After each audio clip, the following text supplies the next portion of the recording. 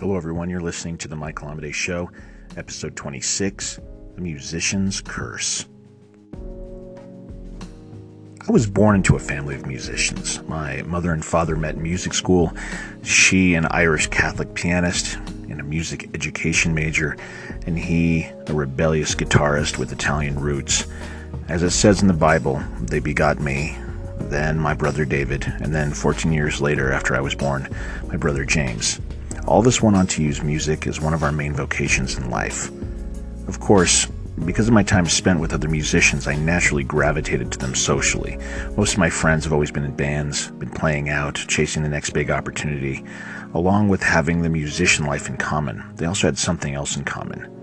They were all broke. It's a struggle to try and make it in the music business, as long as you're doing what everyone else is doing.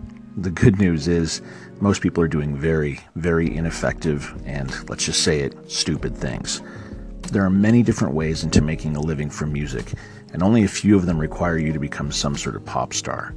Sure, that appears to be a glamorous avenue, but there's a lot of smoke and mirrors involved in that perception. There's a lot to it, and many times it is not the life you think it is.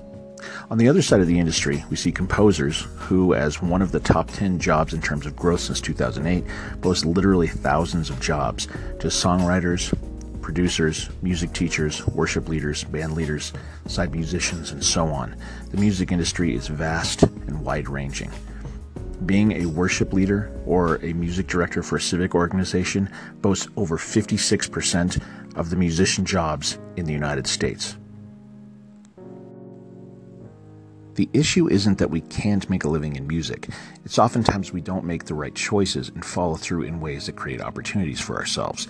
We don't hone the craft until we can professionally execute and then study the market, figuring out where we can add value, making adjustments and growing where we need to in order to make it happen.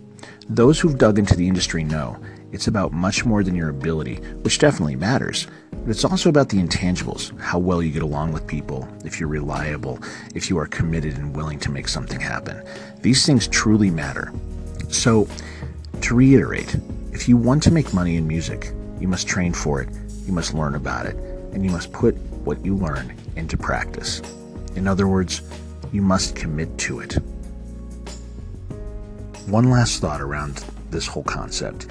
If you look at the truly successful musical artists over time, you'll see that very few of them actually made their money off of the music. Sure, the music got them the attention.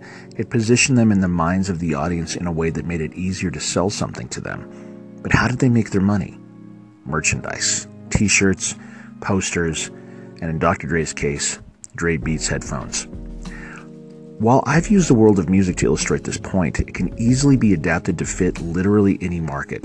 How did George Lucas make most of his money off Star Wars? Was it ticket sales? Of course not. It was the toys, the merchandising. In fact, do movie theaters even really make money off the box office receipts? No. Those go to the film distributors and the studios. They make their money off of the concessions and other value-added services. Get the idea? Consider this in your own career. How can you use your art to gain the attention of the audience and then figure out a way to sell some sort of adjoining line of products or services? It's very much a worthwhile line of questioning, even if you're just posing the idea of a career as a hypothetical. All right, everybody, I hope that gave you something to ponder and maybe gave you some sort of creative inspiration as you go through your day. That's my job here. If you find yourself being creative with words, poetry, lyrics, short fiction, consider listening to my radio show, World Poetry Open Mic. We broadcast every Friday at 8 p.m. Mountain Standard Time. You can find us at worldpoetryopenmic.net.